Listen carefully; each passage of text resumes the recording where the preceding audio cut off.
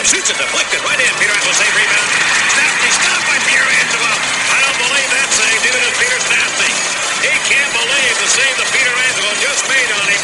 As Frankie sparkling on that maneuver there to stop and rob Peter Stastny. He should get 5 to 10 for that. Hello and welcome to episode 88 of Tendy Talk, presented by the Hockey Podcast Network and the BLPA Podcast Networks. I'm your host Joe, better known as Wash Up Goalie on social media. This week I chat with a guest who has used his platform on the BLPA Big Show to pick on goalies and say things like we should pay league fees and just anything to make us feel bad. But Nick Fleehart has put his money where his mouth is and has played a few games in net.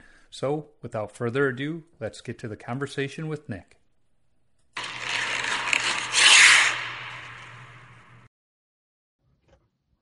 All right, Nick, thanks for joining me on the podcast. It's kind of funny it's taken us so long to actually get on together.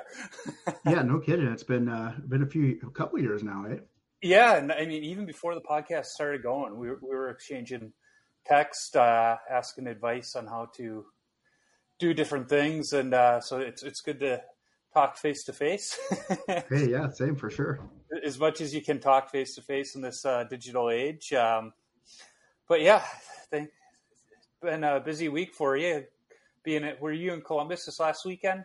Yeah, I was in Columbus this past weekend. I was in Buffalo before that, and then I think Nashville was before that. And I mean, it's been a crazy ride this year for sure. And we don't slow. I have a weekend off coming up here, and then it's let's say Canmore, Alberta, and then we also have one in DC the same weekend, and then Charleston, South Carolina, and then Minnesota, and then where's that Austin, Texas, and then Vegas. So there's so many now. So many. You're going where your Google Calendar tells you to go, right? Yeah, basically, I book all my flights at one time, and then I'm like, oh, I guess I'm here this weekend. And, yeah, when the app tells you to check in for your flight, you know you got to grab a bag. Yeah, for sure. Yeah. Columbus is a great city too. It's a very under the radar cool city.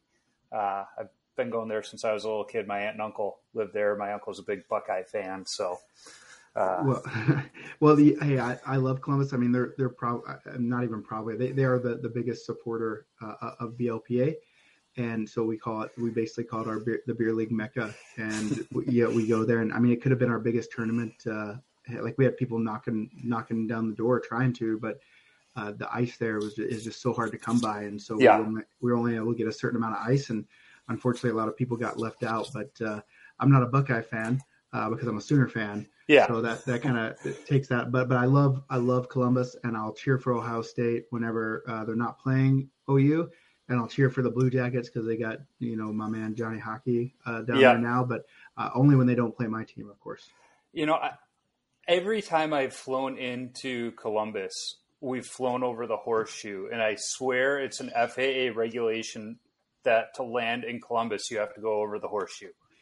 Yeah, they want you to see what they're most proud of, and I mean, Columbus, a lot like Norman, Oklahoma, or the whole state of Oklahoma. Like we're proud of our college football team, and so that's what they want you to see. And I saw Oklahoma play there in 2017 when Baker Mayfield planted the flag right there in the 50-yard line whenever they beat Ohio State. But the thing I love about college football, I love hockey, don't get me wrong, but I love college football too because just the pageantry and the rivalries and all that, it makes it something special. And until you go to one of the big, like a big rivalry game, like Oklahoma has one coming up this weekend with Nebraska, even though Nebraska is not any good. But there's just something special about that mystique and magic. And I mean, I grew up going to games as a little kid, running around scalping tickets and making money. And, I think I got offered my first beer when I was in 8th grade at an OU game. So my uncle is the kind of Buckeye fan that won't leave the house without a Buckeye nut in his pocket. So he wound up marrying my aunt. I think I was in like the 2nd, 3rd grade. And so me being me, I wore a Michigan t-shirt to his wedding reception. Okay. And they've been married. It's over 30 years now, and he still has not forgiven me for wearing a Michigan t-shirt to his wedding reception. So has he taken you to Buckeye Donuts? I think we've been there, yeah. Now, what he has done, he's a beer connoisseur like myself. So when I was there last, we went to the Brewdog Brewery. Okay. Yeah. That was a fun one.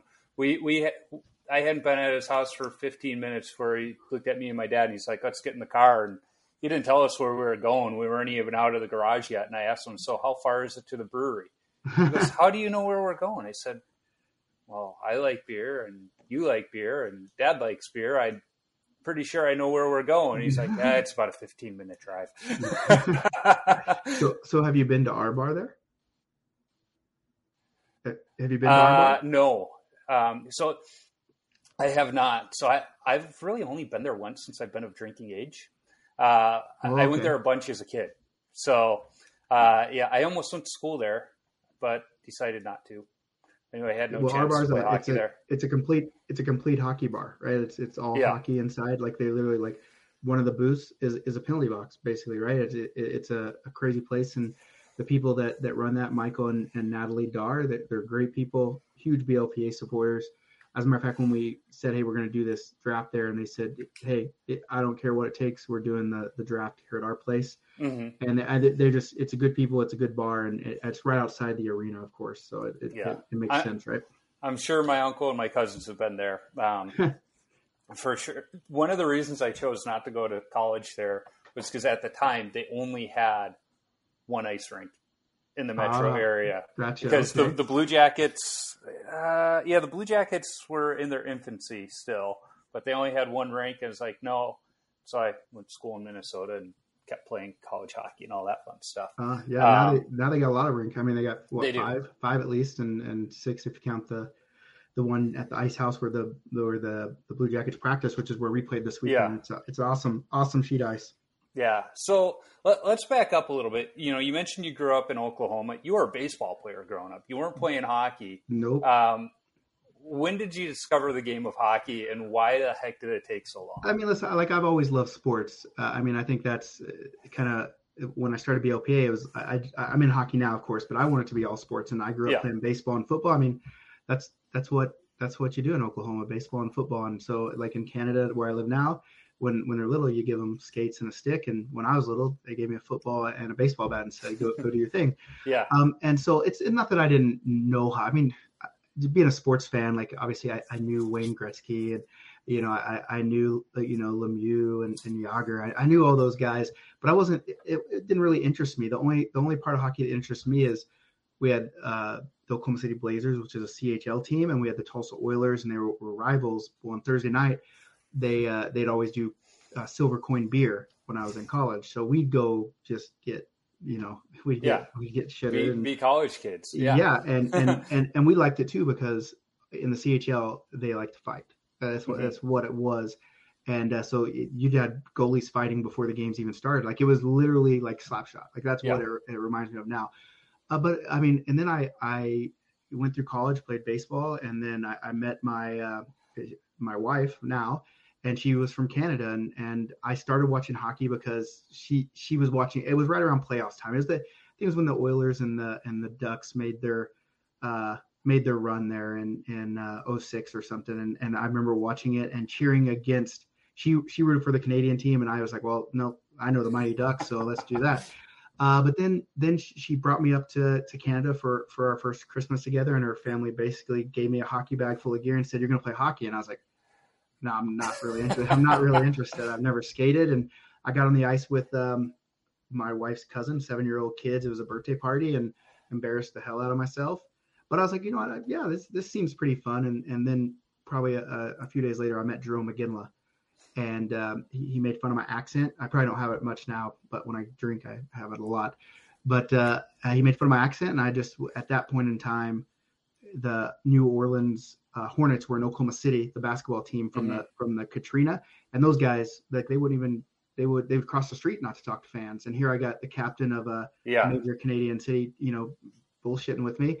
And then that kind of just jump started the love of the game. I went back home, and it still took me a little while because I lived in Branson, Missouri, and so the ice rink's 45 minutes away, and so it took me a little bit to do it. And then when I moved back to Oklahoma, I had some buddies. I said, hey, I really kind of want to try to do this hockey, and just fell in love with the sport. Fell in love with really the camaraderie. I remember going out for a couple stick and puck sessions.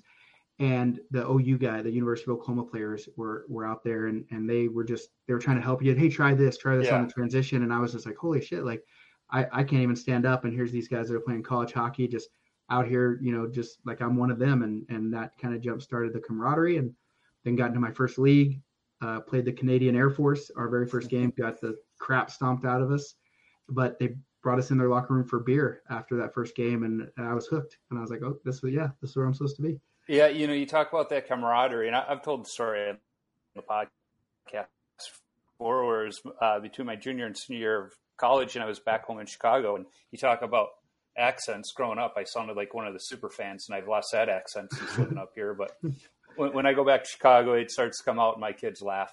But I was skating, and the group ahead of us, Billy Zito, the Florida GM, he was a player agent at the time. He had his guys out there, and they needed a goalie. They're like, hey, you want to come early tomorrow? I was like, oh, yeah. Well, I wound up skating with them the rest of the summer. But once we got in that locker room, it didn't matter that I was this JV college goalie. I was one of them, and the chirping back and forth, it didn't matter where my skill level was. If it was good, they loved it, Yeah. It doesn't matter. And we even talked about it in the locker room. And the one guy said, we're just all a bunch of blue collar, hardworking guys at heart. And so it doesn't matter what our bank accounts say. We're all this. We all come from the same place. Yeah, and I mean, and you get on the ice and you all have one goal, right? It's just kind of one of those things. It transcends. Like I said, I played a lot of competitive sports growing up. Football, baseball paid for a lot of my schooling, and I even played some pretty competitive softball after that, and traveled around. And there's nothing like the hockey locker room. There's just nothing like it. I love all those sports. I still want to play. Like I catch myself driving around Calgary, and I see some people playing softball, and I just want to go out and shag fly ball. Like I don't even want to play. I just want to shag fly balls, because that for us, like in ball, like that was our camaraderie, like being at practice and just bullshitting in the outfield, right? But in hockey, it's a different beast, and it really is special, and people don't understand. I can't do it justice. As much as I'd love to talk, I can't do it justice talking about you just have to come out and experience a hockey locker room to get it. But the thing about it is it doesn't matter your skill level, doesn't matter where you're from, doesn't matter what you do. You come in there and you fit like a glove just first time walking in. Absolutely. Now, as you mentioned, you're now up in the Calgary area. You're a skater. You're a forward. Yeah, I am a forward. But peer pressure has gotten you between the pipes. What landed you in the goal crease for a few periods? Well, I think we're going to get into something. First off, there's this misconception in the beer league community that I hate goalies, and nothing could be further from the truth. No, we've talked about it. It's the shtick where people have labeled you that way. So rather than deny it, you're like, well, yeah. Goalies are scum. They don't pay. What's wrong with them? They don't skate. I think I think that humor sometimes is lost on a few people. I know I have a lot of goalie friends, obviously, because I do a lot of beer league stuff, and some of them get it and some of them don't, and it is shtick, and I love goalies, and we couldn't play hockey without them. But my response to that to goalies is like, you also couldn't play hockey without players.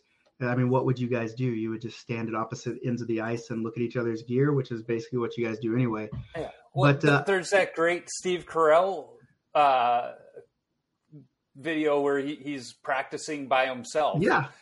Which I don't know if you saw when I put the video out. It was on my 40th birthday. I had the day off, and my kids are like, we should recreate that. So we did that on the backyard rink, frame for frame, that whole thing. I did see that. And I think that's the thing. Like for me, like I've been doing, this beer league stuff and some media stuff for a long time. And I know that some people are going to take some things way more to heart than other people. But I also know that everyone needs a villain. And if I have to play the villain for the goalie, I'll do it. But just know, I respect all goalies. I've jumped in between the pipes when I was challenged. It wasn't pretty, but I've done it. And listen, I'm not like I've never won. I'm not a goalie that's never won a game. Like I played 5 games in my life, and I'm 2-3, and I think that's pretty respectable. First 2 games I ever got into, I took a shutout into the third, and I thought, God damn, this is my calling. I was like, I'm just a natural at this position. I didn't get the shutouts, of course, but I won the games like 5-2, 5-3, or something like that. But then the next 2 games, I gave up 11 and 10 goals respectively. And that's when I knew I couldn't be a goalie, because those first 2 games when we were winning, like my team's patting me on the butt, telling me good job, like they're all about it. But when I let in 10 and 11 goals, they wouldn't even look at me in the face. It's rough. It's rough when you give up that many. So I respect goalies. I understand what you're going through. But someone has to play the villain, and, someone has to be polarizing. And I guess that's just kind of what I've been labeled with. But just know, for all the goalies that are listening to the show, Nick from the Beer League Players Association, he does love you. You can hate me. It's okay. But I do love you. And I do think you should pay. But that's just me. That's just personal preference. That's just personal. I'm glad you're not my team captain, because we had our first game last night and everybody had to pay him, but I didn't. See, you know what's funny about that is, like you say that, all the teams that I'm on, the goalie never paid. So it's like, and I was the team captain. So like I'm saying it, and for me, it's always been, if you expect to play for free, that's where a lot of it, and you bring up I pay this much for the gear, and like I've even done comparisons in gear, and it's not as lopsided as one may seem. Not anymore, no. Yeah, no. We had a goalie that he paid full price. Like, he just came in and he paid. So we're like, okay, cool. Like, Spencer's a cool guy. He pays. Like, no one's gonna say anything. And then he came to me one season. He said, "Hey Nick, I'm gonna have to bail out of this season. I can't afford to play. I'll find you another goalie." I went to the boys and I said, "Hey, Spinny's. Well, I think he lost his job or something." I said, "Spinny can't play. He can't afford to play." And they're like, "Well, what the fuck?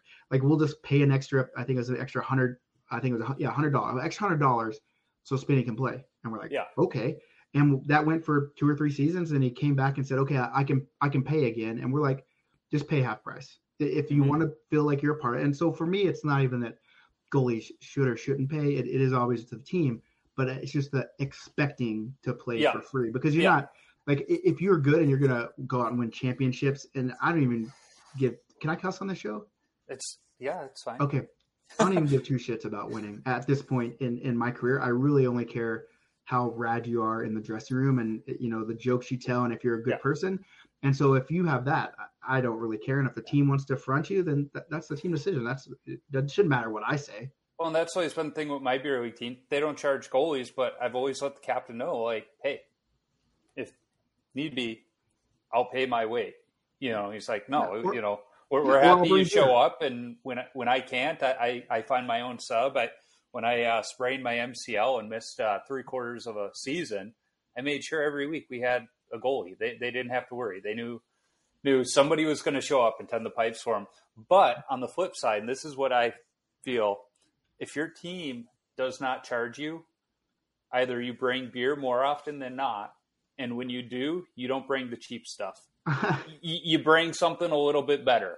Well, it's none of it's cheap in Canada. Like, it costs like $50 a case, so it's basically anything you can bring. But I mean, for me, it's like I said, you're all a team, and it's a team decision.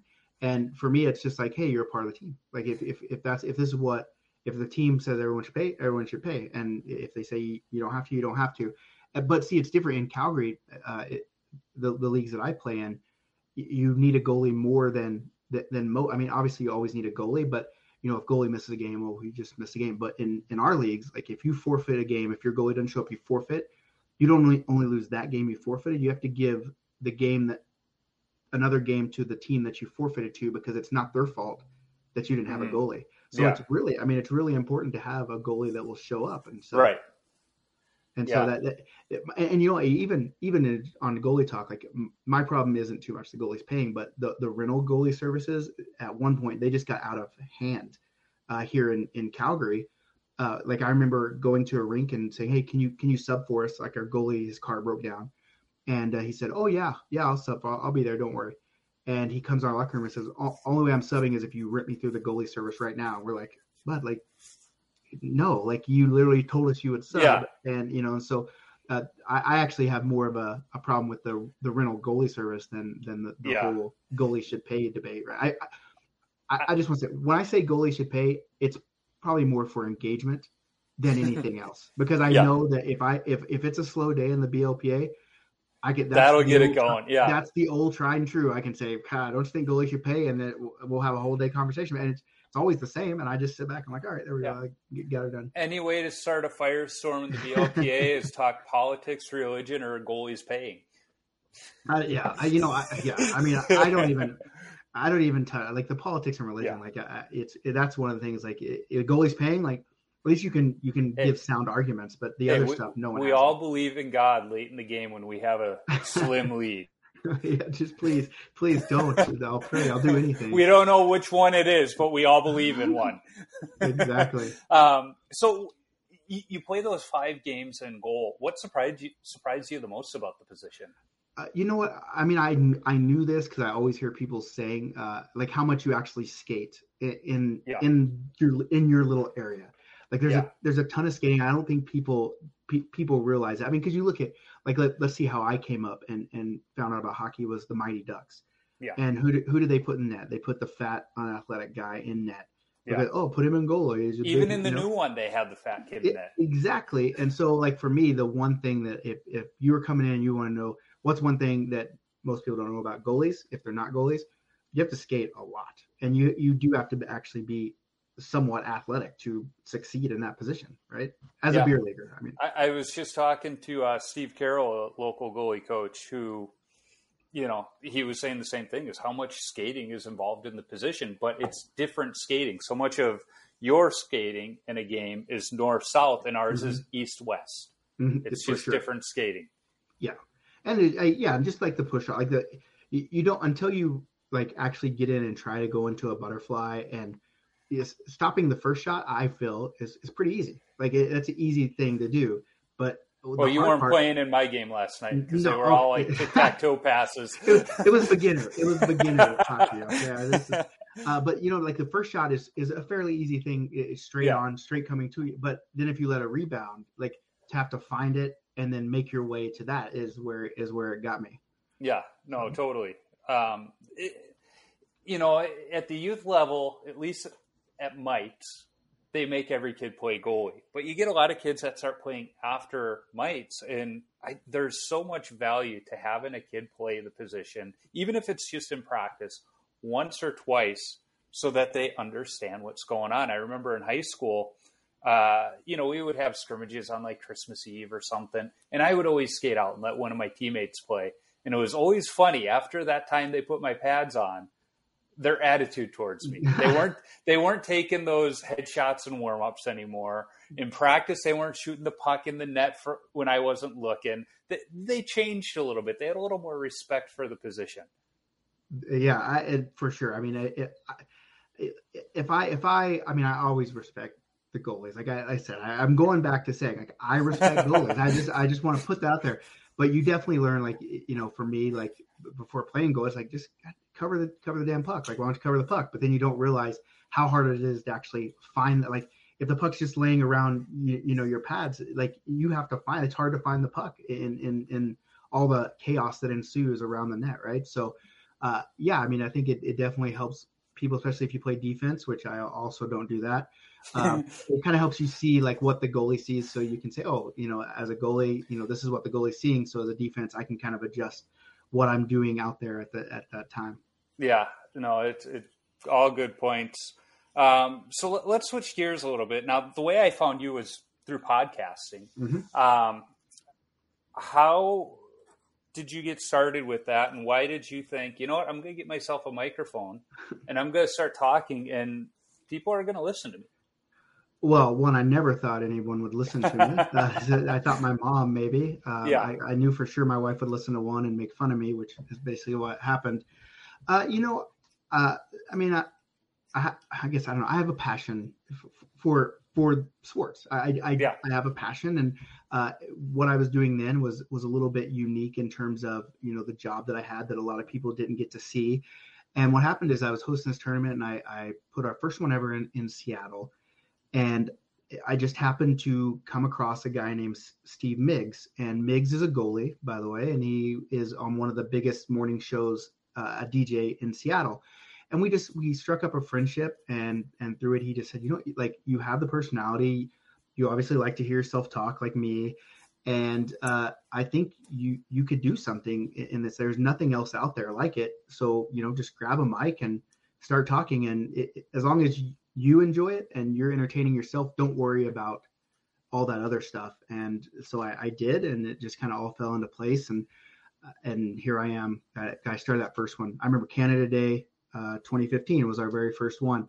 And I go back and listen to those, just kind of when I get in a rut and I'm like, and why am I even doing this? And I'll go back and listen to them and be like, man, I've come so far in everything, in every aspect. And it's just, it's just one, like, it's just kind of for me, like, I hate to say like artist or anything, but it's just kind of a way to express myself. And now I can use it as kind of a sounding board. And, now that I own my own business, to kind of, test the waters on some of my ideas, because I have so many ideas. Like, I have yellow notebooks full of ideas that I want to do. And so I'll write them down and I'll circle back, and then I'll mention them. And if I can get some engagement around it, then I can say, okay, maybe there's something here. Yeah. And if people just make fun of me, I usually still try. I'm like, I'll just try it until I know that there's no chance it'll happen. But, and so it's just a way for me, like, to share kind of my knowledge, and something that I don't think everyone gets to see, like the behind the scenes of running a 300 team adult league, or, running these tournaments. That people just see the outward product of what I do. And that's obviously the tournaments, and, oh, you're living the life, and I want that job. And I agree. It's a great life, and it's a great job, but there's a lot more that goes into it than just me showing up, drinking, laughing, and playing hockey. Right. Well, one of the things I actually think about when you're going all around is, you mentioned your wife and your son. It's like, it's awesome going playing hockey every weekend, but it's also taking you away from the family. And then you get, the late night FaceTimes with the family to say goodnight and things like that, because I've had to travel for work, and it's fun being gone. And like you said, the happy hours after work and this and that, but there's the trade-off. It's all glamorous to a point. Even NHL players go, at some point it turns into a job. Yeah. And it is like the NHL people, that is a negative. Like, who doesn't want to get paid millions of dollars? Now, I'm not making millions of dollars, thousands of dollars, I guess. But the trade-off is, it is my passion. And sometimes you find what you think you're meant to do in this world. And I think this is what I'm meant to do in this world. And so that's a driver for me. And then, when I go to these tournaments and I see these people get excited when they score their first goal, or just the smile, I haven't had this much fun playing hockey in how long? And then I can think back, like, it hasn't been that long. I've been playing for 10 years. Right. And so I can still remember my first goal and what I felt like that. But then I do have a 5-year-old, and he's to the point, like, he just started kindergarten. He's like, Dad, why are you always gone? Don't leave. And, that is hard, because I want to spend time with him. But at the same time, I'm doing this for him, to provide for him. And also to say, hey, his name's Cooper. Hey, Coop, if you have a dream and you have a passion, then you can do it just by working as hard as you can at it. So I feel like if I don't do it, then I can't go to him when he's older, and he's like, oh, I have this, and say that, you can do anything you want to do as long as you have the dream and the work ethic to do it. Now, I just had a thought, have you thought of a tournament? It would kind of kill the idea of the whole drinking beer all weekend, but have you thought of a tournament where you have the adult tournament going simultaneously with, like, a peewee tournament? So you got mom and dad there with the kids, and all of them are playing hockey. Yeah, I actually have, like, I have this idea. Obviously, we have the Beer League Players Association. Yeah. We wanted to do the Root Beer League Players Association, and it was a draft, but it was kids and parents playing at the same time, right? Mm-hmm. So you got to play, because for me, like, when I see these tournaments and I see father son mom, father daughter, and they get to play on the same team, it just makes me think how I wish I would have played hockey when I was younger, and I wish my dad would have played hockey, because I could think of nothing better than sharing the ice with my dad in the locker room or my mom. And so I'm like, how can we make that happen? And I've explored it. The hard part is getting kids out with adults and having beer involved, insurance wise, is the hardest part. Yeah. But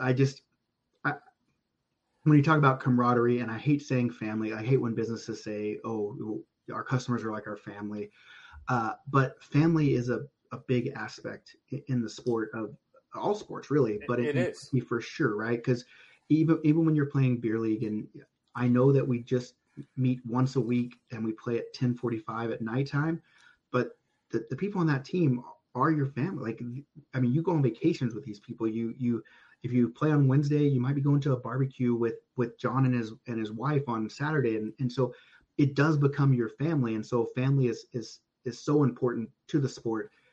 And when I'm old and my parents are gone, I can think of nothing better to remember my father or my mom by is that, oh, I was on the ice with them, and I remember this time we did this. And so for me, that's something I want to make happen. It's just logistically. The shitty part about owning a business is you have to treat it like a business sometimes, right? And you want to just go out and do every idea that's in your head. But then, my wife or, my friends that help me out, they have to kind of pull me back and say, hey, like, you have to think about this other stuff, It's funny because, again, last week talking to Steve, I asked him, have you thought of having like a weekend goalie clinic for beer league goalies? And he's like, yeah, all the time, but it's the insurance. Mm-hmm. Insurance is the issue. It's like, you're the first goalie coach I've talked to that's actually said that's the issue. Yeah. And he's like, I would love to do it, but it's the insurance part of it. And I was like, okay, but to your point, you get the kids involved, and then if there is beer, which I'm willing to guess a lot of the parents will go, okay, if it's a beer-free weekend, we're still going to bring our Gatorade and stuff, and we'll be fine. Yeah, I think so. But then, hockey is kind of one of those. I guess softball is like this too, but hockey is for sure one of those sports where, you have a cold. You just have to have a cold one afterwards, right? Yeah. And I'm not saying like beer league kind of gets a negative rap when I say it to businesses, because they think that we're just a bunch of drunkards, right? Just getting shittered on the ice, and that's not. I mean, sure, does it happen? Of course it does, but that's not for us. Beer league is more of a term of endearment and just kind of an all-encompassing thing that just says, hey, it's just a bunch of adults, and we hang out in the parking lot or the locker room. But insurance is definitely a killer, and it's the same way with women's hockey, right? Like it's for women, it's hard for some of them to play with men, not because it's not equality and all that stuff, but men and adults are just bigger. They're just bigger. So you have a 230-pound guy falling on a 140-pound girl or woman, you can hurt people. Yep. And that when I talk to women, because for me, it's always like I always want to have the conversations. And so one conversation I always kind of have with women is in Calgary, the Saha, which is the women's league, like they play the early times and the guys get the late times. And I'm like, well, like if we want to all be equal, why are we all playing at the same time together? And that's the thing is like, hey, we would love to, but if you fall on me, it's going to hurt a lot more than me falling on you. And I get that part. Right. And so like, you have to think about that. But I still, like, I can remember when I was a little kid and I still do it in minor hockey, like the dads will play the kids. The father-son game. Right? But that's a big memory. And if I can get that happening in the draft concept, because for me, the whole draft concept isn't even about the hockey. Hockey is second. It's more the social atmosphere. No, I do think you should explore the idea of the draft concept where parent and child cannot be on the same team. They must be on opposing teams. Well, that's what I mean. That's probably the number one question I get from beer leaguers is, okay, I see all this social media stuff. It looks like a blast. I want to be at this thing, but I want to play with my friend. Is that possible? And I say, well, it's not impossible, but I can't guarantee it because the draft. I mean, there is some, there's some ethics with the draft. I can't just say, hey, you go play with him, because then that just throws off the whole randomness of the draft. If you're different skill levels, or if we have a lot of your skill level, we can put you in different rounds. But part of the fun is that you come to these and you don't play with people that you know. Right, you make new friends. Exactly. I played it. I know Landon from Soda Stick, and I played in his Soda Stick Hockey Classic, and that was part of the fun was getting to meet the new people on my team. And remember the first year we had 2 gals on the team, and we had a couple hours between our last game and our championship game. And, most people were drinking. And I'm so bitter that my team, which wasn't sponsored by the brewery, just about everybody got shit-faced. And then the team we played, sponsored by the brewery, came to the game sober. I was like, how does this work out? But there were 2 girls, they were friends, and they were just drinking. And the one friend's like, all right, you need to stop because we got a game in 90 minutes. And if you want to be able to skate, you need to stop now. And I'm in the locker room. They come walking in. The one's just upset, like, I can have one more. She's like, no, you can't. You're too drunk. And she looks at him. She goes, am I too drunk? I was like, I just met you yesterday. I really don't know your tolerance, but you seem like you should stop. But it was just like, at that point, it just kind of looked at me like we've been longtime friends. But yeah, I just had another idea because I had Jen Lee, the goalie for the U.S. Paralympic team, on. Have you thought of having it would probably wind up being I know you did the veteran tournament, but have you thought about doing a warrior tournament for sled hockey? I think that would be a very interesting thing. It would be, I think it'd be cool to get some of us players that aren't in sled hockey to do it with them.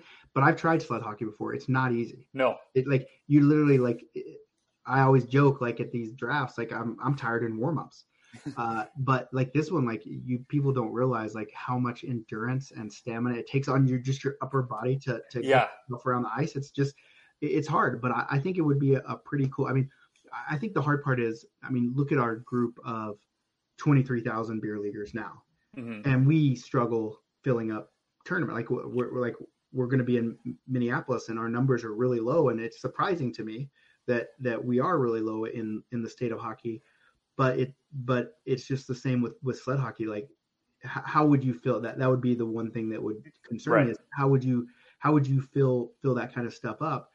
Because we have struggles even with 24,000 beer leaguers around North America. So, well, when you told me you were having troubles filling up the Minnesota one, my first thought was, did he schedule it for Deer Opener weekend? Was it Deer Opener? No, I don't think it is. No, because Deer Opener is usually around my wife's birthday, which is in the beginning of November. But the Minnesota one is October what? October 7th through 9th. I think 7th through 9th. Yeah, the first weekend. Let me look. Let me see when the Wisconsin Deer Opener is this year. Yeah, 7th through 9th. Because we're close enough to Wisconsin that they do cross the border. Yeah, and we're doing something unique for this one as well. We're doing a team tournament and a draft at the same time. Yeah, great segue. So the draft in Minnesota, like you said, it's the 7th through the 9th. And it's the youth deer hunt in Wisconsin that we don't care about. We don't care about that. Yeah. If we can't shoot, we don't care.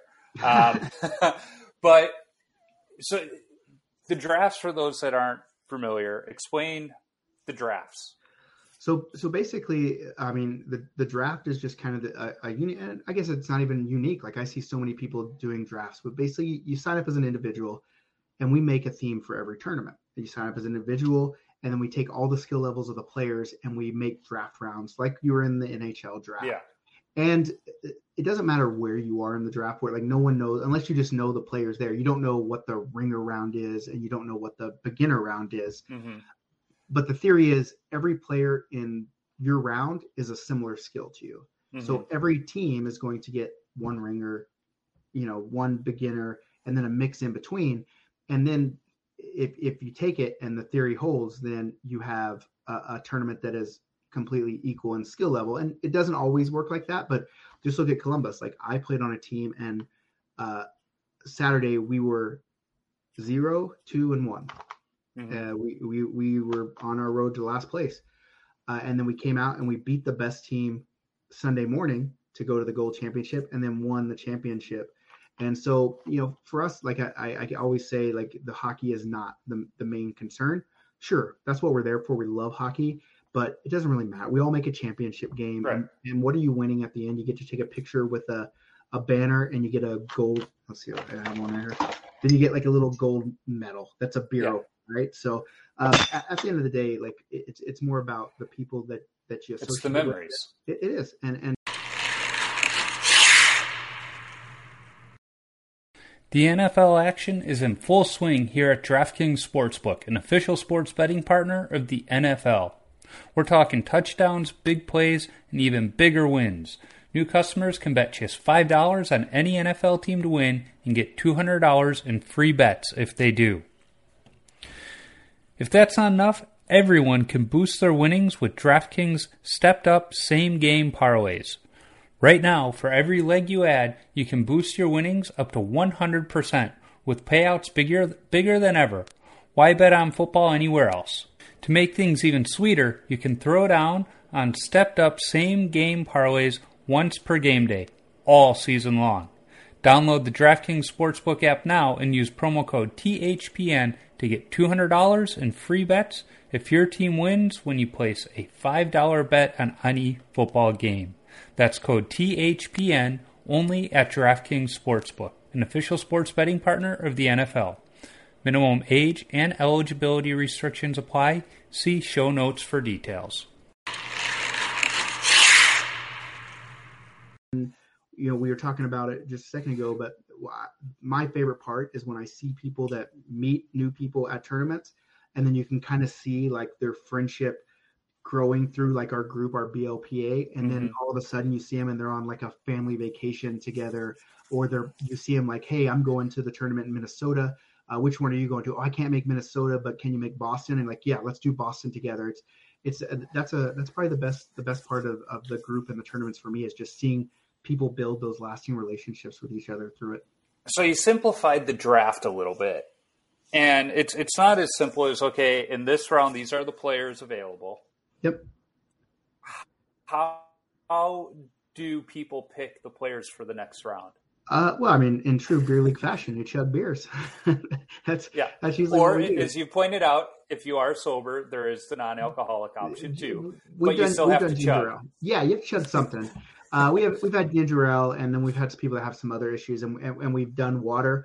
And listen, don't come up and tell me you got to do water because you think it's easy. But if you have a minute, we take care of you. We want everyone to have a good time, and a lot of people are concerned about, oh, I don't chug very fast, so I'm going to screw my team over. At the end of the day, that's part of it. Yeah, no one remembers and no one cares, really, to be honest with you. And so, but yeah, so usually what happens is the goalies are first, and what we do is we all have pretty cool jerseys. I have to say, I'm very happy with how our jersey designs have been turning out here lately. And so the goalies chug a beer, and how they finish is how they get to pick their jerseys. And it is still random. Like, they still have to pick a random card, and so they don't just get to pick the one they want. And then, because I found it's way easier to score on drunk and hungover goalies, we then make them chug a second beer, and they chug, and that's how they pick round number 2. And then round number 2 will pick round number 3 till we get all the way through, and the teams are picked. And then we'll bring each team up individually, and we'll give every player another beer. And then we'll do a timed boat race, and that's how they pick their schedule for the weekend. So obviously that's the important one, because usually our games start at 8 or 9 in the morning, and you don't want those 8 or 9. I mean, I have to be there anyway, but I don't want to play at 8 or 9. No. So where I'm gonna guess the draft tournament for Minnesota is across the street at Invictus. We actually haven't nailed down the bar yet. That's on my list to finalize tomorrow. Invictus is definitely on the top of the list, and I mean, it's across the street, so it makes sense. We take the party wherever we go, so we've done them at the rink before, and we might have to do it at the rink too, just because, if we're running a team tournament, I got to be there for that too, and I want to be. So it's just one of those things. But I think Invictus is definitely at the top of the list if they'll give us some space. But I think that they'd enjoy having us for sure. Yeah, like I said, it's right across the street. They do have might not be big enough for your group, but they do have a little room there. In fact, I'm bringing up my beer league schedule to see where I'm at that weekend. Yeah, we got a 10 p.m. game that night, which now I know why we were skating at 10 p.m. on the 9th. It's because of you guys, not the 5:40 game, not the 5:40 game I've got next week. So you've got the draft tournament going in Minnesota, but unlike most of your drafts, tournaments, you have the BLPA bash going too. What are the BLPA bashes? So the BLPA bash is just, hey, I get that not everyone's going to like the draft concept. And so we do the traditional team tournaments too. But for me, the key is you try to take that social atmosphere that you get at the draft and infuse it into a team tournament. So it's a traditional team tournament, but on Saturday we do, we call it the barbecue kegger. Basically, we provide beer and food all day, and people, we encourage people to just sit outside with other teams. Like, hang out with your team, but bring your other team over. And to be honest with you, Minnesota is kind of where I started cultivating the idea for the this. Solo Cup tournament. The Walleye Chop actually is where I started, and just having that whole. And so I've always been chasing creating my own Walleye Chop, and it's sad that they're gone, but I'm trying. But upset a lot of people. But I'm trying. That's what we're trying. We're trying to run that for them, right? And so if we can get some success and some teams into this tournament, then I can take a case to them and say, just let me do it. Like let me. You have no liability. Let me rent the ice. I think I can do. I mean, I've done 50 team tournaments. I know 100 teams is double that, but I think we can control. I think we can make something really good and fun and have people come out and have fun. So even if you're unsure about the BLPA and you're local and you like the Walleye Chop, come out and support this one so we can turn it into, bringing the Walleye Chop back. Yeah, and it's funny. I had teammates that would play in that, and I hated Walleye Chop weekend because half my team would come walking in the locker room for a 10 o'clock game.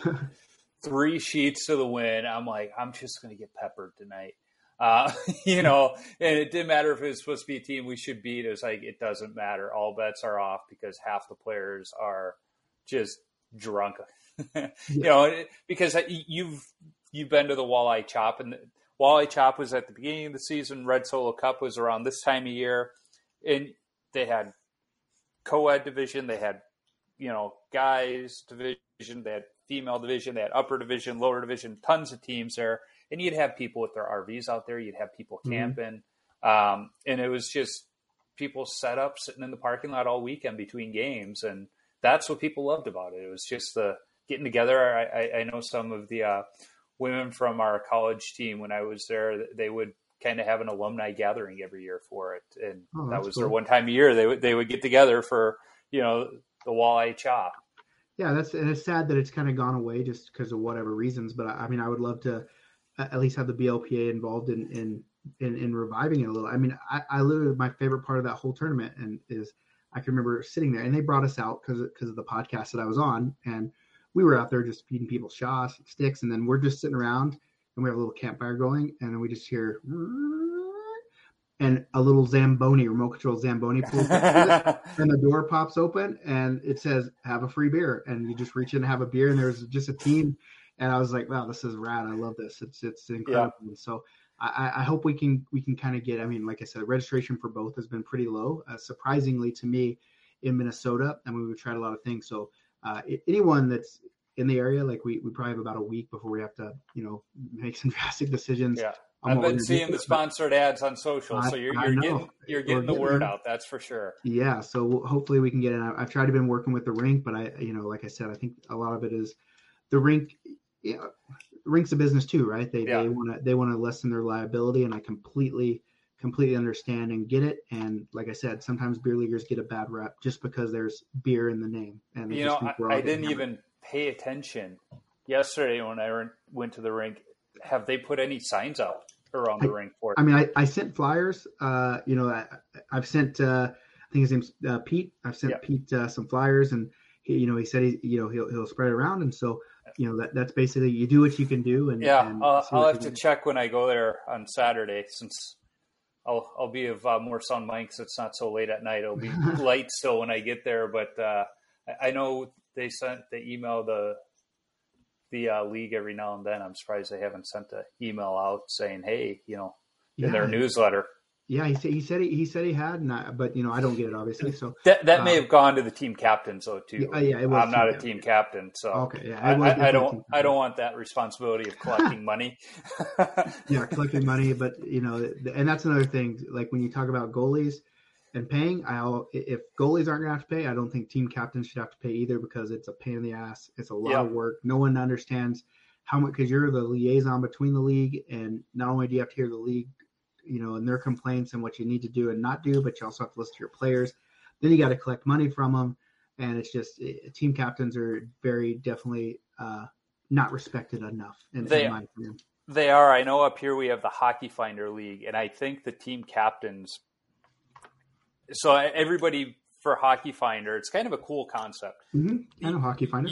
Yeah, you register as an individual, and they just kind of spread people every year, so you're not on the same team. But the team captains, they get a break every year, and they get a gift as well. I think one year they got like backpacks, something, which is cool. But it's like, they know it sucks, so they take care of those people because they want them to keep doing it. And I sub every now and then for Hockey Finder, and it's interesting. That was a Hockey Finder skate where I'm sitting in the locker room before the game, and the one person offered me a pregame beer. It's like, well, yeah, I find I play better when I have one beer before the game. It calms me down. And she tosses over a stout. And I just looked at her. I was like, do you want me to stop pucks tonight? Like, I'll drink it after the game, but I am not drinking this before the game. Yeah, you have to have like the pregame set of beers and the postgame set of beers. There's definitely an art form to it. Nothing too heavy before the game. Yeah, like either right before a game or right after a game is when a good, cheap, light beer is perfect. Yeah, for sure. But it's like once you get on the parking lot, then you bring out the nicer craft beers. But it's like, don't be tossing me a stout right before I get on the ice. Now, it was delicious. I will say that. I drank it after the game. It was amazing. I like my stouts. The one thing we haven't talked about yet is your podcast, the BLPA Big Show. The quick elevator pitch, how would you explain the podcast? I always explain it as, it's a bunch of beer leaguers just talking draft experience shenanigans and, life around the league. I think it's an extension of the locker room. So basically anything that you'd hear in the locker room or the parking lot, that's what our show's about. And it's really just trying, for me, like I love going to the rink. I hate leaving the rink, and I hate leaving it because I know, I could be bullshit with my friends somewhere. Right. And so we try to take that idea to it, and it's evolved a lot. I mean, there's a lot of draft talk because I do a lot of them. Right. And that's my experience right now, but we're working I actually was in Minnesota, as a matter of fact. I flew from Calgary to Minnesota, and I was on. It was after the what's the James Halinke, or what's the whatever the big scouting event that was here in Calgary just a little bit ago, and all the scouts were on my plane, and so I got to have a conversation with a couple scouts, and I've talked to a couple of them and coming on my show. So I definitely want to start adding a few interviews in, and not necessarily like. Your show's basically, it's a goalie centric show, and you talk about people's experiences. I want to talk about things that beer leaguers normally, like I'd like to talk to an agent, and I'd like to find out all the inside information, and not even like the stuff that people know, just just talk about the questions that we have as beer leaguers towards an agent. Or what's the weirdest thing you had a player want in his contract? And just some stuff like that, and then even with the scouts, get to the nitty gritty. Are you ever going to show up at our beer league games? We need to know this. Because we got a lot of donkeys that think you are. Scouts in the stands. And so I actually have a funny bit idea. Like I have so many ideas about bits, but one of them is I know a couple of those guys, right? Yeah. Those guys. You know him, and I softball guy. We all know him. You always hear, there's no scouts in the stands, but I want to actually put a scout in the stands, and I want him to do a scouting report of Daniel, the French Canadian goalie that puts up 15 goals in the beginner division, and then I want the scout to go into the locker room and tell Daniel his scouting report. I just think that would be fun. And so like I want to take the show in that direction. But right now with what I'm doing, time is at a premium. And so, to be able to put all that stuff into play, I think I'm transitioning into a part where, as we keep growing, hopefully we keep growing, I'll have to infuse some more staff, or at least a staff. I'm the only staff right now, but to infuse, some people in there that can take those responsibilities off so I can, focus on that stuff. Cause I do love the podcast, and I love sharing my experiences with people. It just, when I just flew in tonight back home, I got to see my kid for an hour before we put him to bed. Now I'm jumping on this. And after I do this, I'm going to have to go start editing photos. And then tomorrow I'm going to have to find draft venues and design jerseys. Yep. And so, as you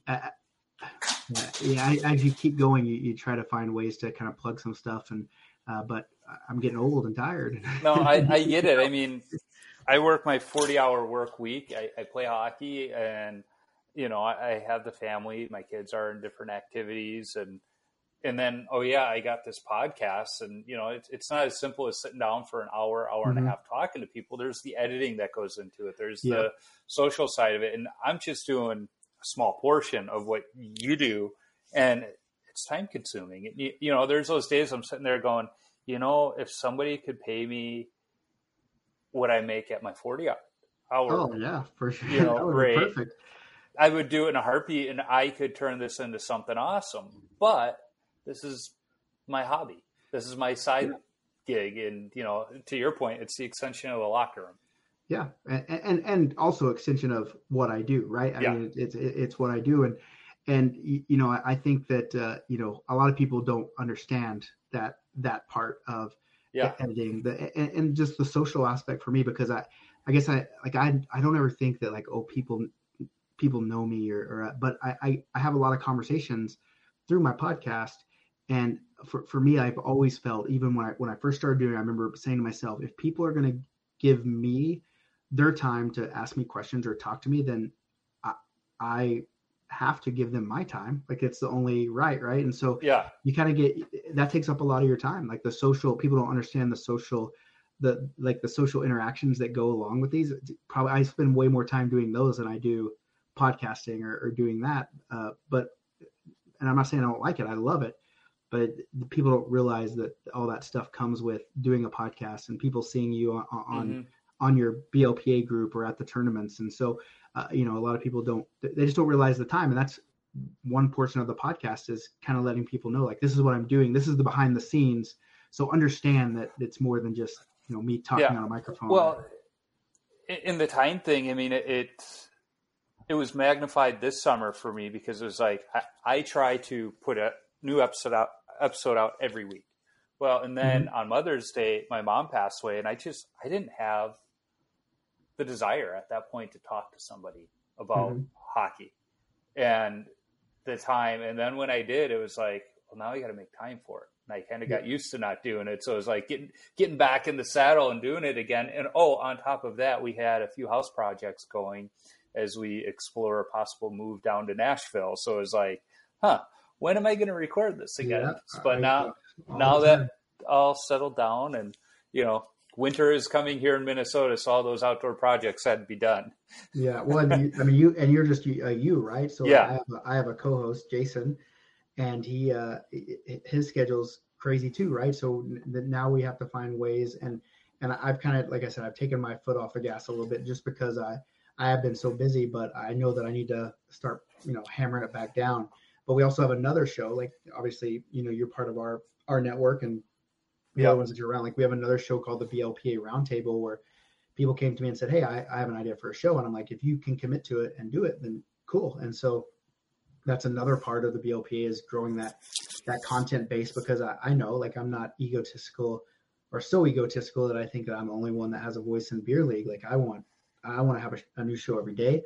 I want to have content, like we're working on the Beer League magazine that's going to be a publication that's going to go out to anybody that wants it.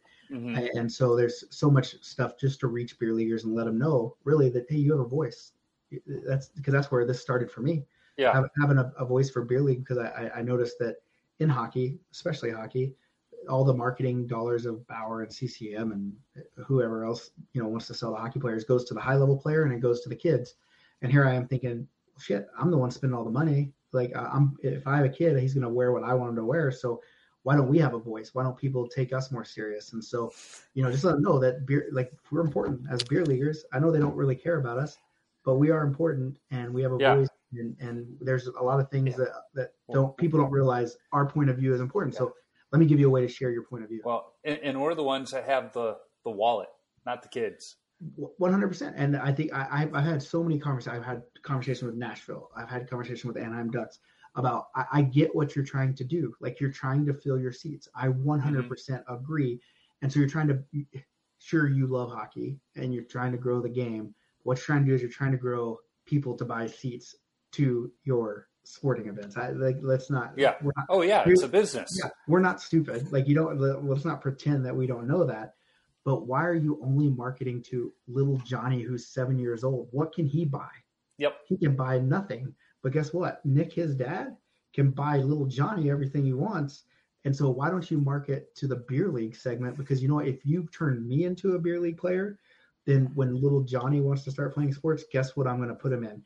And guess where little Johnny's going to want to go when he's playing hockey? He's going to want to watch hockey games. And hey, Bauer, if I'm wearing your stuff, guess what I'm going to buy little Johnny? He's going to have a Bauer stick. I'm not going to let him go to CCM, right? So, it's just a whole, flipping that on its head. And I get it. Like, you see, obviously Johnny Hockey wears, whatever Warrior gloves. So all the little Johnny Hockey wannabes want to wear Warriors too. So I get having to spend that money to promote those little kids, but hey, we're important. Our beer leaguers are important, and we need a little respect too. And that's what the BLPA is all about. Is like, here we are. We're a huge group of people, and we can, and not even just getting marketing dollars from companies, but we can change the world by doing what we do.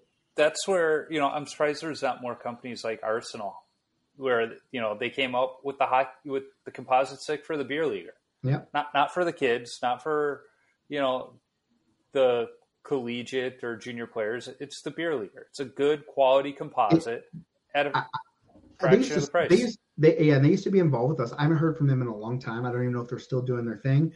But I know that when COVID came, it kind of hurt them a bit. But I was looking at my stick. I usually just get free sticks kind of tossed to me, on the regular, because what I do.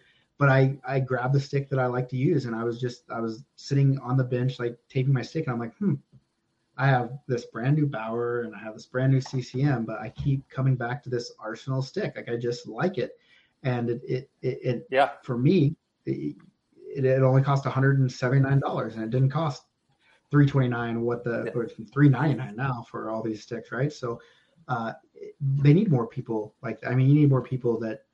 Hockey's expensive as it is, just paying league fees. You shouldn't have to pay $400 for a quality stick. So I'm a big fan of the Arsenal fellas. I've played against Andy and ran into him in tournaments. Andy's a great guy, yeah. And I always chirping him, going, when are you going to come out with the Arsenal goalie stick? Because I want a composite, but I don't want to pay those prices. And he's like, we're working on work. He's like, trust me, when we get one, you're going to be the first to know. And I was like, come on, Andy. I even had him on the podcast because what few people know about Andy is he was a goalie in his younger days. I didn't know that. So, I haven't talked to him in probably about a year. But, I was this summer, I think I was going through Twitter and just kind of sent him a random tweet like, hey, what you up to? Because they were never very active on Twitter, but whenever I would send him a tweet, he would usually fire back. But we first played against each other in that first Soda Stick tournament, and we were going back and forth the whole time to where it was no surprise that we faced each other in the opening game of the tournament with the amount of back and forth we had going. Yeah, I mean, and they're good guys, and for me, I always say, like, as beer leaguers, we got to support people that support us, and they support beer league. They support the crap out of beer league. Really, I mean, they do. That's what they're for, right? So. Yep, they do. All right, so you listened to enough of my episodes. Sometimes I wonder if you do, because you couldn't remember who Eddie Belfour was that I had him on the podcast. That's just goalie stuff. Yeah, I was talking about him. I was talking about him the other day in your episode. It revolved around drinking, but I'm like, we should get the hockey booze. Like, let's not mess around with regular stuff. Let me grab it here real quick. Because I had him on, I mean, he even sent me a bottle of this whiskey there. Well, how do you like it? So I'm not much of a whiskey drinker, but you know what? This stuff's good. It goes down smooth, and once it's available in Minnesota, I'll be picking up more. Yeah, I mean, he has that, and then there's like the High Stick vodka, which I think he's up in Edmonton. Mm-hmm. And so, I mean, you try to gravitate towards that stuff that, especially with what we're doing is you want to support those little guys that are kind of trying to break it in. And obviously Eddie Belfour is not a little guy, but no, in terms of just trying to use hockey as a vehicle to promote the game, promote what they're doing. And so I love seeing stuff like that. Yeah. But as you know, I end every episode with 10 questions, same 10 I've asked every single guest. And the first one, and this can go back to your baseball days too, because baseball coaches are pretty crazy at times. What's your craziest coaching moment from your playing days where a coach just lost it? Actually, it wasn't crazy. It was actually me as an umpire and a coach. And I remember it was Little League. It was girls softball. And this girls team was just beating the hell out of it. They're beating the brakes off this other team. And I'm just like, God, what a bunch of jerks. Like, what's going on? This coach, you look down there. And then finally I had to walk up to him and I said, hey coach, like, what about taking your foot off the gas here? And he pulls down his sunglasses and he goes, that's not how we were taught, was it, Nick? And it was a guy that I grew up playing baseball with my whole life. And we were on the same team. Didn't even realize it. And I'm like, you're right. We didn't. So I was like, okay, carry on. Carry on. Keep going.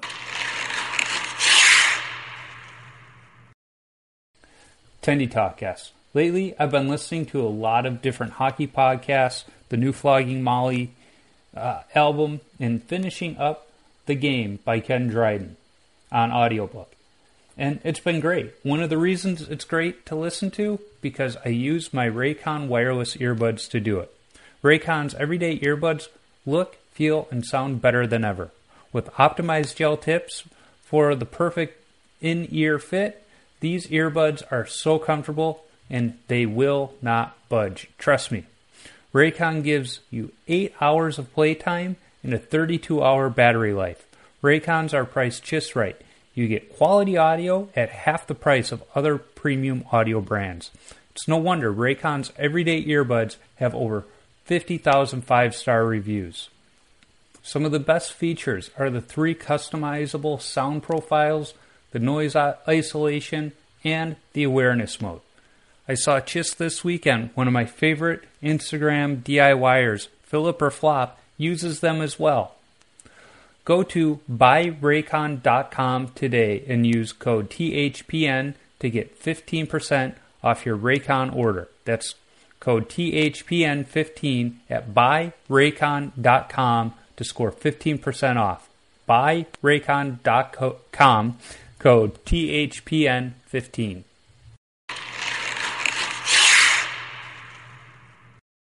So the next question, what's your favorite all-time goalie mask? My favorite all-time, well, I mean, it has to be Ryan Miller in the Olympics with the Uncle Sam. Uncle Sam? With the flexing. Just because, I mean, I'm American. I live in Canada, so everyone thinks we're patriotic, egotistical assholes up here anyway. So you always, like, I love the country. And that's just to say, no, they would be destroyed in a fight. I get it.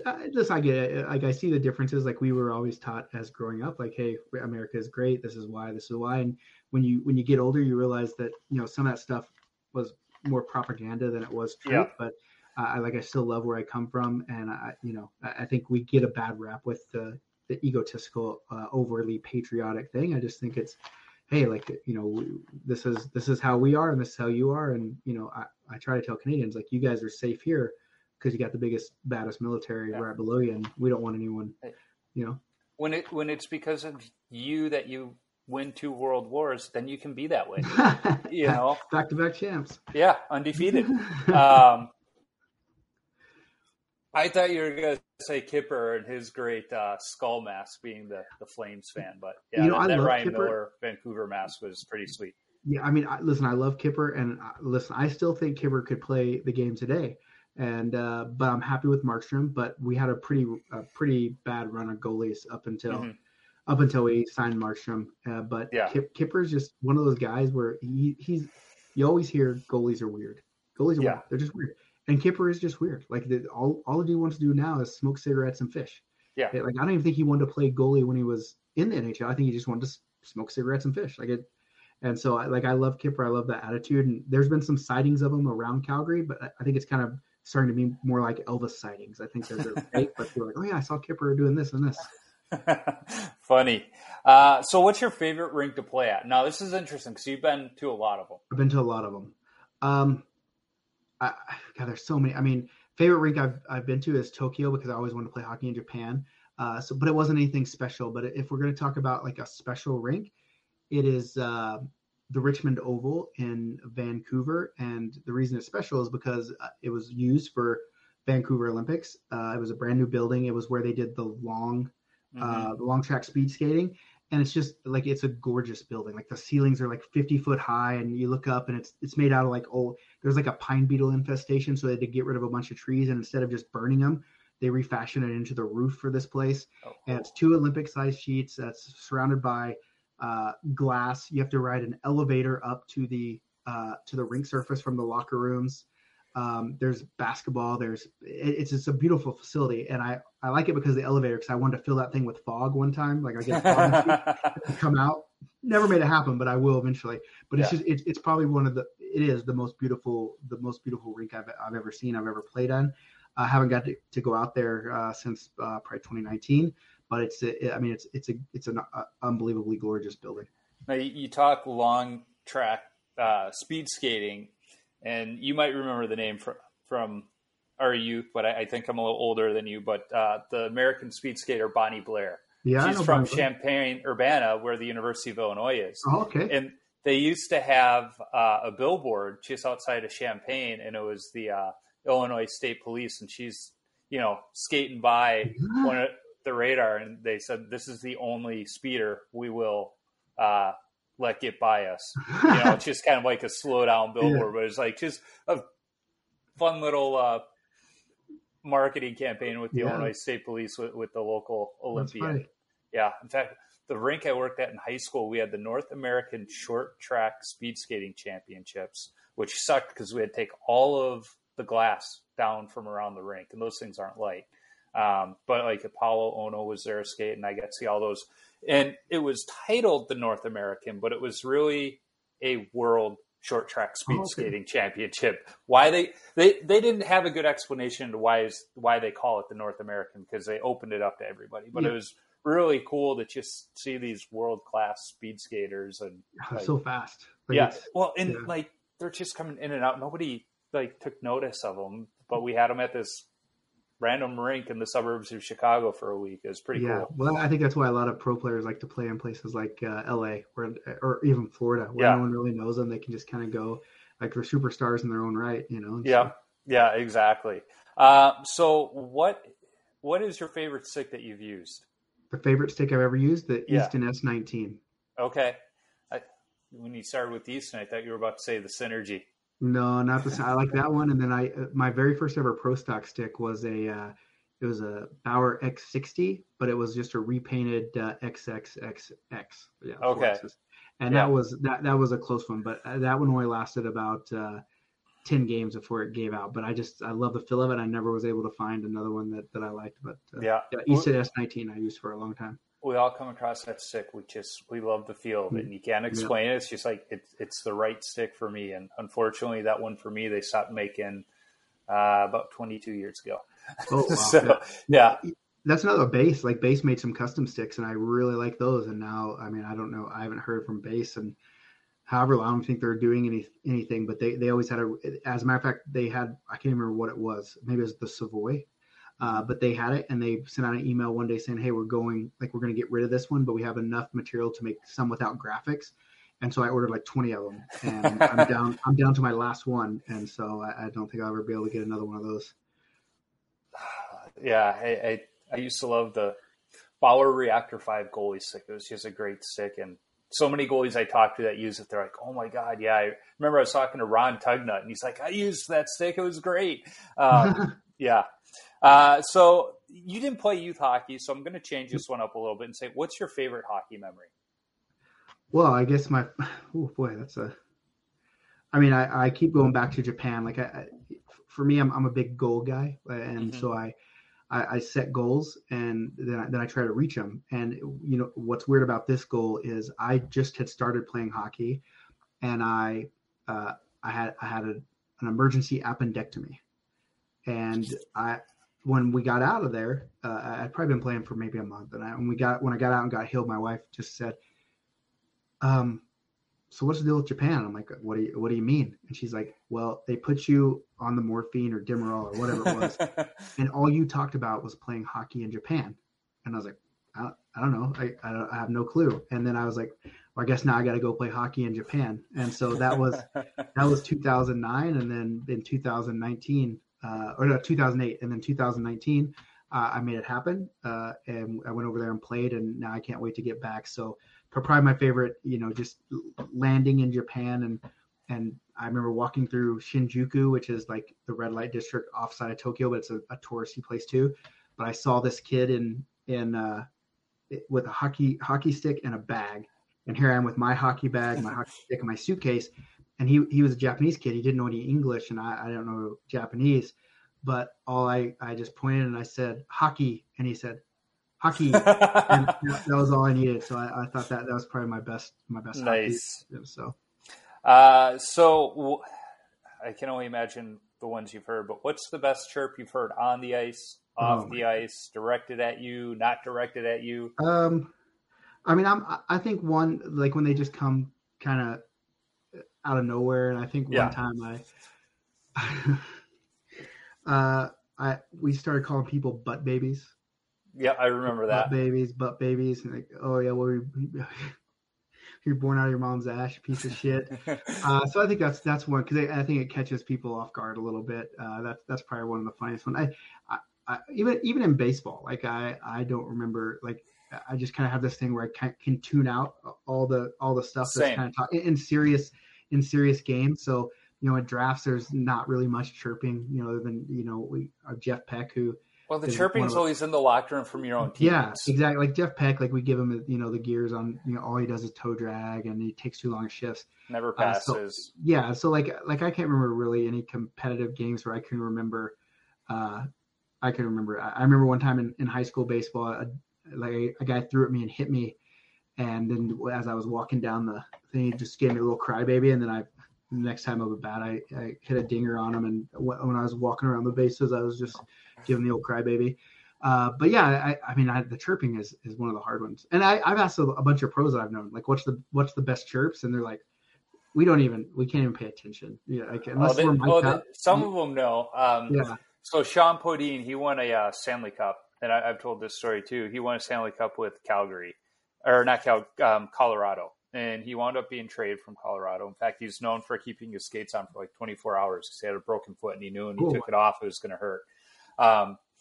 But he had this dog that he absolutely loved, Buddy. And so when he was traded, I forget where he was traded to, but first game playing the Avalanche again, he's skating by the bench, and one of the guys is like, "Hey, Sean, Buddy's a homosexual."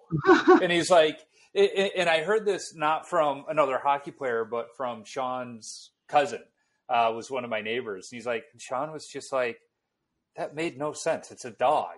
Like, but it just caught him where he's like, what the heck? He's like, I had to just go to the bench and get off the ice because it just threw him off.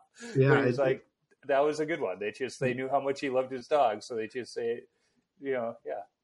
And he's like, and rather than just say, hey, your dog's gay or something, they had to like be very formal. Like, Buddy's homosexual. Yeah, it's like, that's a good one. One of my favorite that actually came hurled at me was from a ref, my first high school varsity game. First shot goes in, first shot of the season.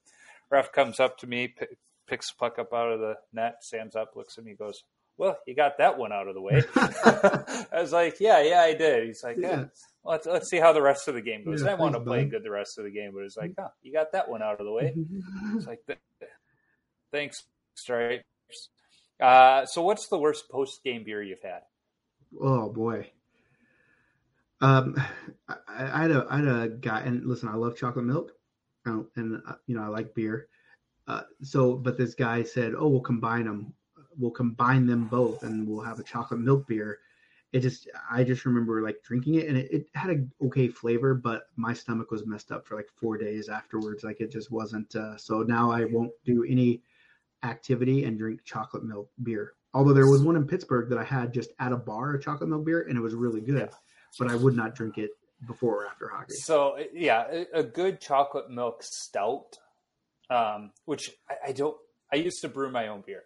So I know a little bit about the brewing process, and why they call it milk stout, I'm not entirely sure. but you add lactose to it, and I think that's why. But yeah, a good chocolate milk stout. But yeah, after a game, it's got to be a while after the game. In fact, there's a brewery here by us, Dangerous Man. They got a peanut butter cup stout. It's like drinking a peanut butter cup milkshake. It's amazing. That'd be heavy. Yeah, after a game, not so much. Not going to drink that one, but any other time, I'm all over that chocolate milk or that peanut butter cup stout. When you tape your stick, you go heel to toe or toe to heel? Heel to toe. I do heel to toe for sure, but sometimes I don't score many goals, and sometimes I'll be like, if it's been a while, I'll just start doing weird stuff. Like I've done it. Like I've not put any tape on it. I put the one strip. One time I put out a fire with my stick and the tape was burnt, and then I scored a goal. So it was incredible that happened. So, but usually if I'm going to tape it, it's fast. It's just heel to toe and be done with it. Yeah, that for goalies anyway is the majority. So you might be more of a goalie than you realize. Yeah. What's your favorite number to wear and why? Number 10, Chipper Jones. And you still haven't gotten him on the podcast yet. I've tried. I've done I tried to go to a field one time with Chipper Jones. I remember my buddy brought me out, and I was on the field at a Cardinals game. I had this big ball. I wish I had it here. It's a big official Major League Baseball, and all I wanted, I had it for like 5 years. I just wanted Chipper Jones to sign it. I tried to get on the field, and it didn't work. And I tried to go see him again, and it didn't work.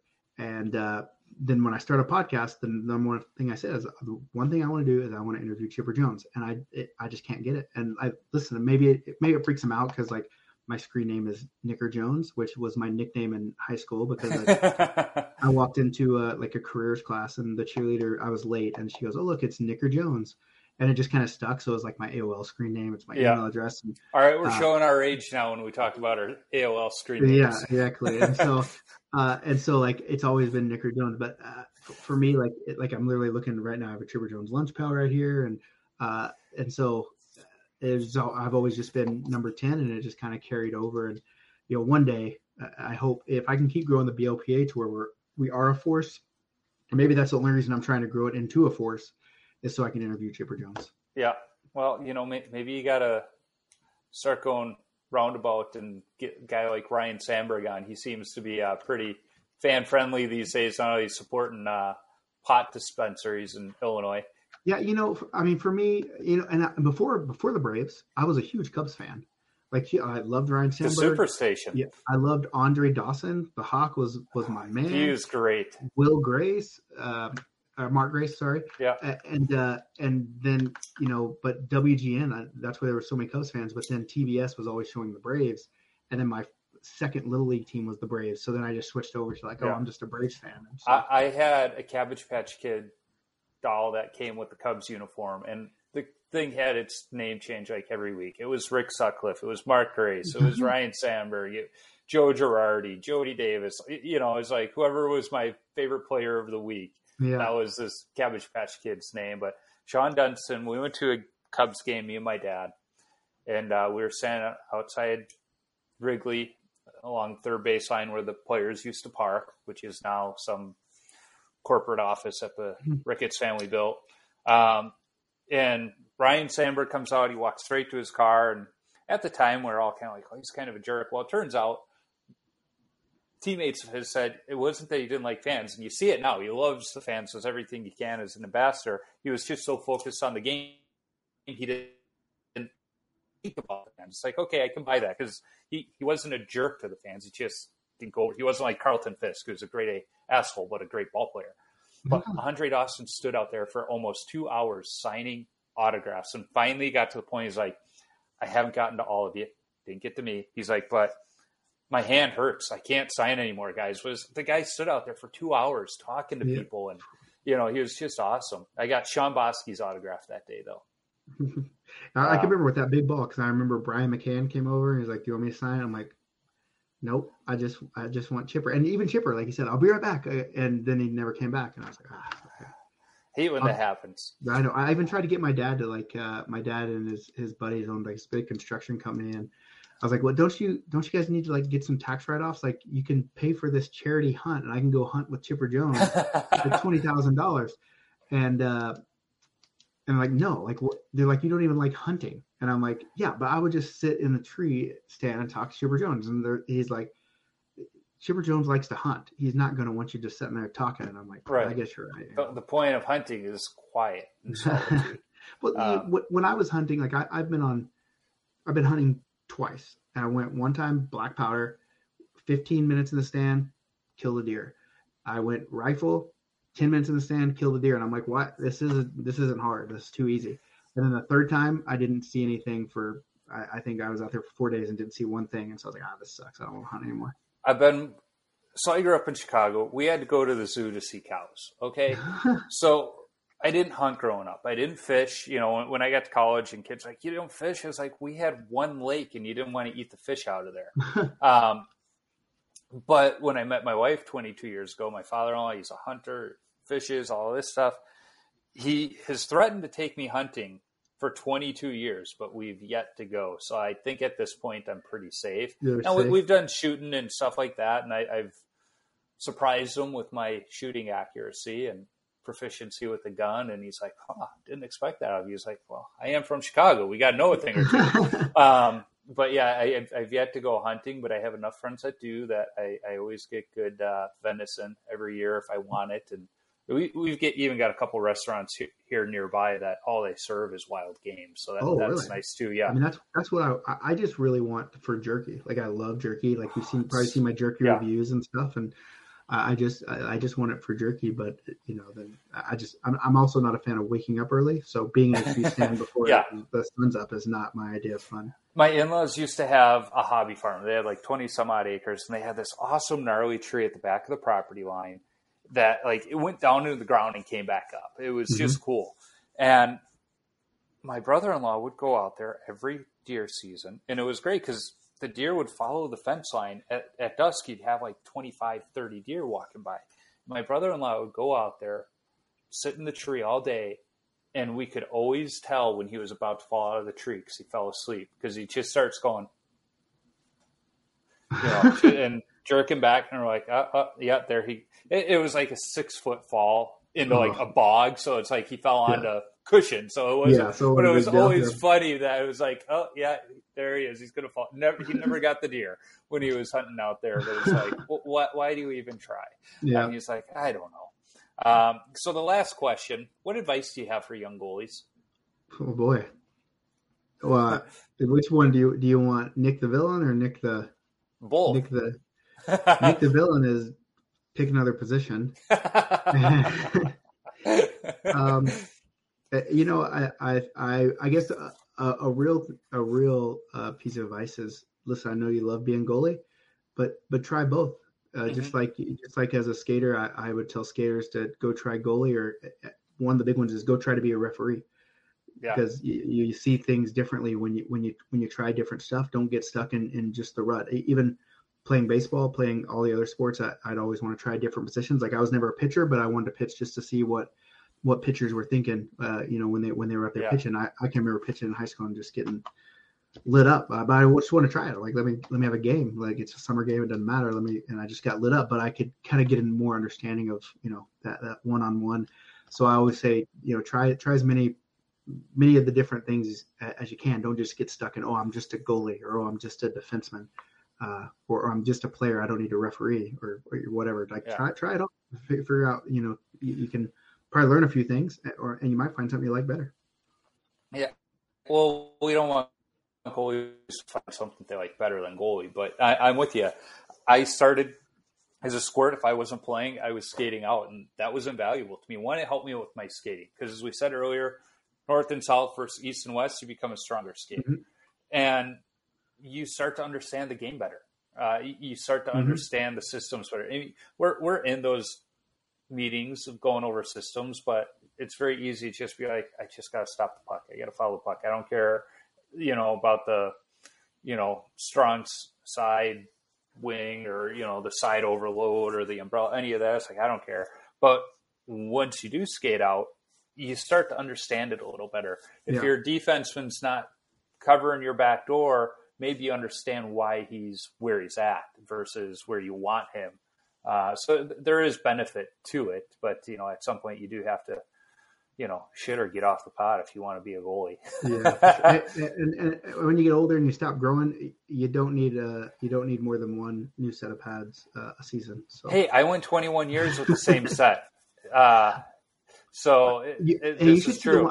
I wish I could remember what the brand, and they're actually in my garage right now, because my wife's uncle was a goalie. Like he really good goalie, and his son was I can remember he WHL, like he was trying out for WHL team, so he had some skills, and he's the one that gave me these goalie pads, and they're the most ridiculous. Like they're not new and modern. Like they're literally they're so wide. He's like, oh, these are oversized. They'll help you stop pucks.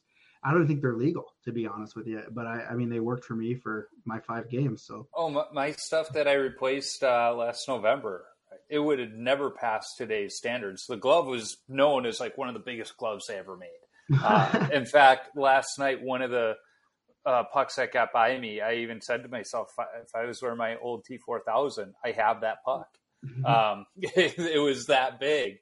And that was one of the things I was worried most about with getting the new stuff was the stuff's narrower, the glove's smaller.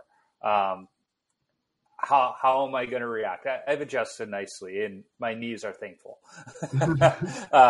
And there's not as many leather straps on the back of my pads. I did go with 2 just for nostalgic reasons, but I'm liking it. But Nick, thank you for giving me 90 minutes of your time. Oh, no, my pleasure. I know we could probably keep talking. I'm sure we're probably going to coordinate seeing each other when you're in Minnesota here in a couple weeks. Yeah, for sure. We're probably going to be at the rink anyway. You'll probably be cleaning things up Sunday night as I'm getting there, because I'm that goalie. I still get to the rink an hour before my games. So okay, if I'm not, I'll stick around and at least say hi if that's all we get to see each other. So I do appreciate you having us on here, and I appreciate you being part of what we're trying to build with the BLPA, and as always, anything I can do to help, you just let me know, and I'll keep doing your thing. And obviously, I'm not an actual goalie. Just those 5 games doesn't qualify me. So you keep being the goalie's voice, and I'll keep playing the villain if that's what y'all need. You've put the pads on. You've tried it. And the other thing, too, is you weren't just after one game like, no. You're like, well, let me give it, well, no, I won. Good college try. I won the first 2. It was the one after I lost. I didn't want to play. Yeah. But you know what? Like last night, we just got shelled. The team we played, they had some new blood on it. They were fast, and their passing was crisp. And, it wasn't like they were beating me on. Well, they were beating me on the first shot, but it wasn't the easy shot. It was the cross ice, I can only stretch so much, and I can do the split. So that's saying something. Yeah. But it was like, okay, but after the game, it's like, all right, guys, well, that was fun. I'm just a little upset nobody remembered beer in week 1 of the new season. Well, that's not a good team. Get out of that one. Yeah, I mean, we didn't score our only goal until like 90 seconds left in the game. But, after the second period, it was already out of hand. I looked at the guys like, hey, as long as nobody has a heart attack in this last period, it's a victory, boys. And that's what it's all about. This brings a question that I guess I can ask you as a goalie, because I'm not an official goalie, so I can't answer it. You're getting beat, whatever. You're down 10-0. Mm-hmm. Would you rather players keep coming in and shooting on you, or would you rather them take their foot off the gas and just dump it in the corner and play out the game? It depends on the game. There's been times where, we're down like 8-1 one game, and I just make a nice save, and this guy looks at me, he's like, dude, let me get one here. And I told him, it's like, look at the scoreboard. Like, you guys already have a few. Those are the games where I think I stopped like 54 shots that game, and we lost like 8-1, 8-2 or something. And it's like those games, despite what the scoreboard says, I'm in a zone, keep them coming. Like last night's game, they were coming down on a 3-on-1 with 30 seconds left, and I knew they were going to do the cross ice pass. I'm like, just take the shot. Don't go for the pretty setup. Luckily, the guy missed the pass, but it was like,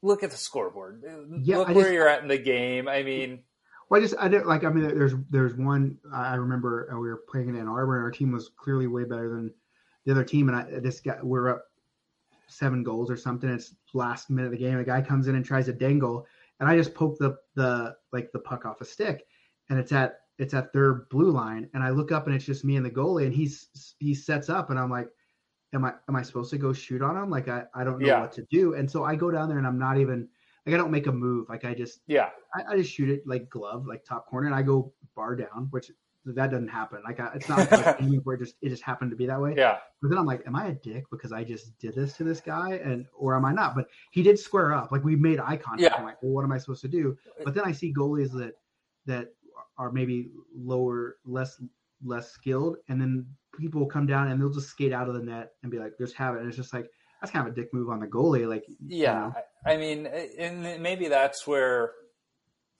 not being a beginner goalie is.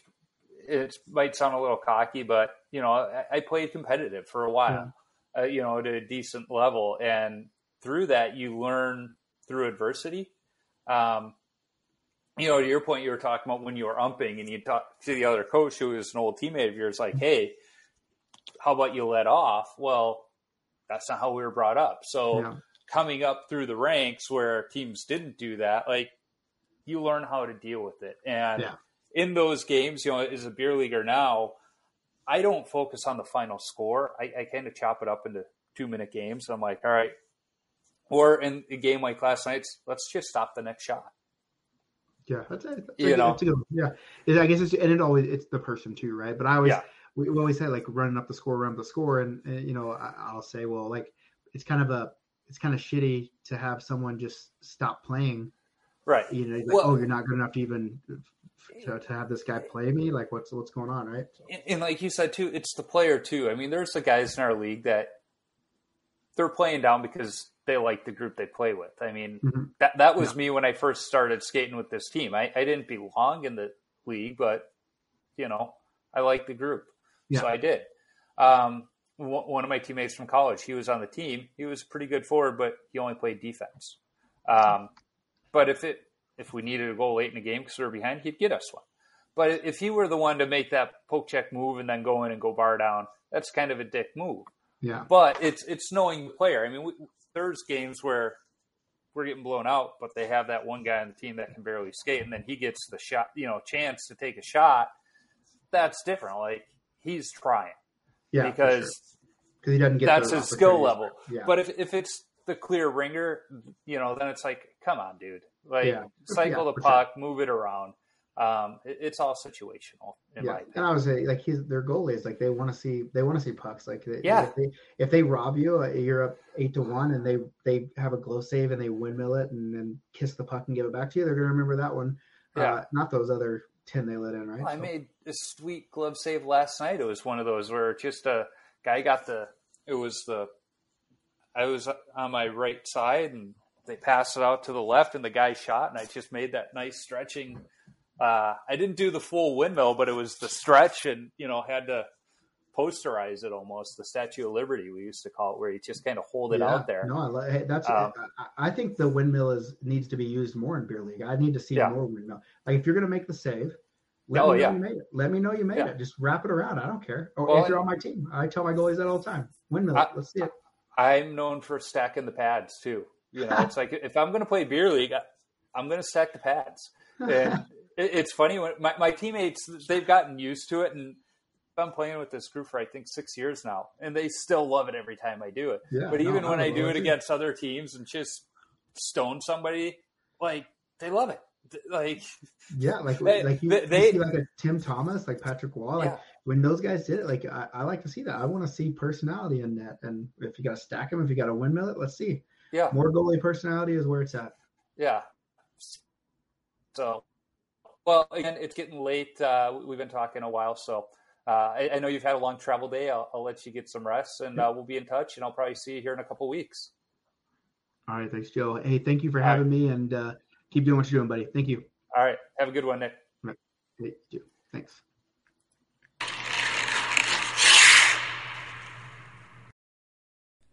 I've known Nick for some time because of this podcast. He actually helped answer some questions as I was working on launching it. So, in a way, without him, there's a chance we're not at episode 88 of Tendy Talk. Because I've known him so long, I knew much of his gripe with goalies has always been to get a conversation going and to drive engagement. And you know what? It's worked. Be sure to follow Nick on Instagram and Twitter at @TheNickerJones and follow the BLPA on all platforms at the BLPA. You can find me on Instagram, Twitter, Facebook, and YouTube simply by searching for Washed Up Goalie and I'll pop up. Visit washedupgoalie.com for some great hockey-related content, my beer league hockey video highlights, although there haven't been many highlights of late, and of course all podcast episodes. You can also find the link to my October Saves dashboard in case you would like to donate money to their great cause. If you want some Wash Up Goalie or Tendy Talk apparel, be sure to visit my Threadless shop by clicking the merchandise link on my website.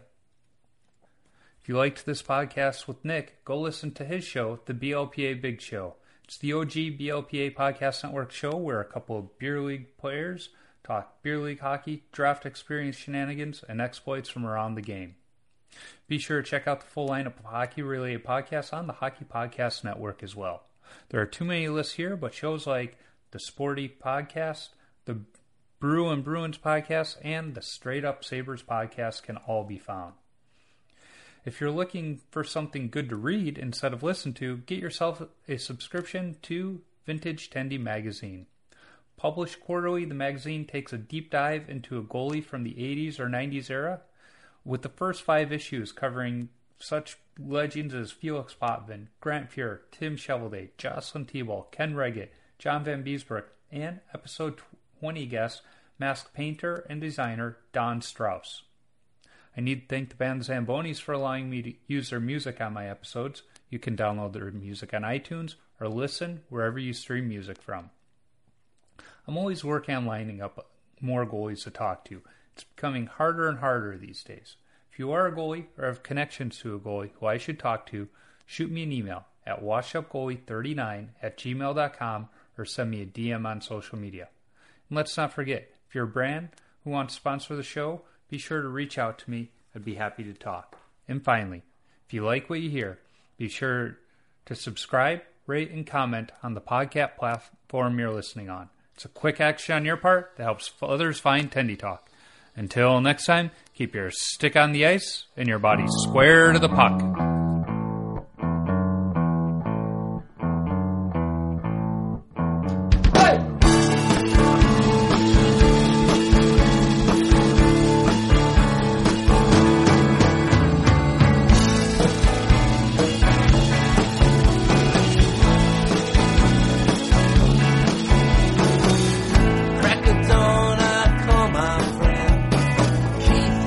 Checked out Ketchell's Pond.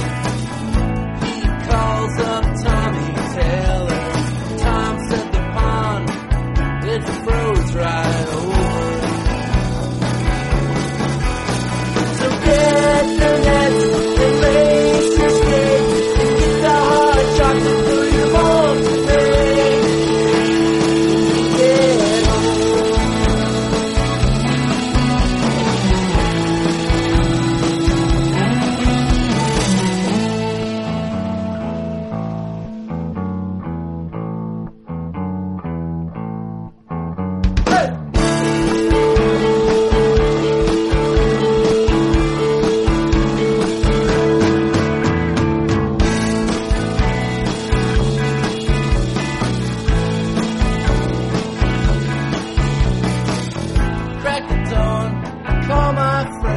Tarkin. Yeah, dude. Hey, have you checked out the pond today? It's funny you ask. I was just down there this morning. Yeah, any good news? Well, Dave, the pond? Yeah. It's froze right over.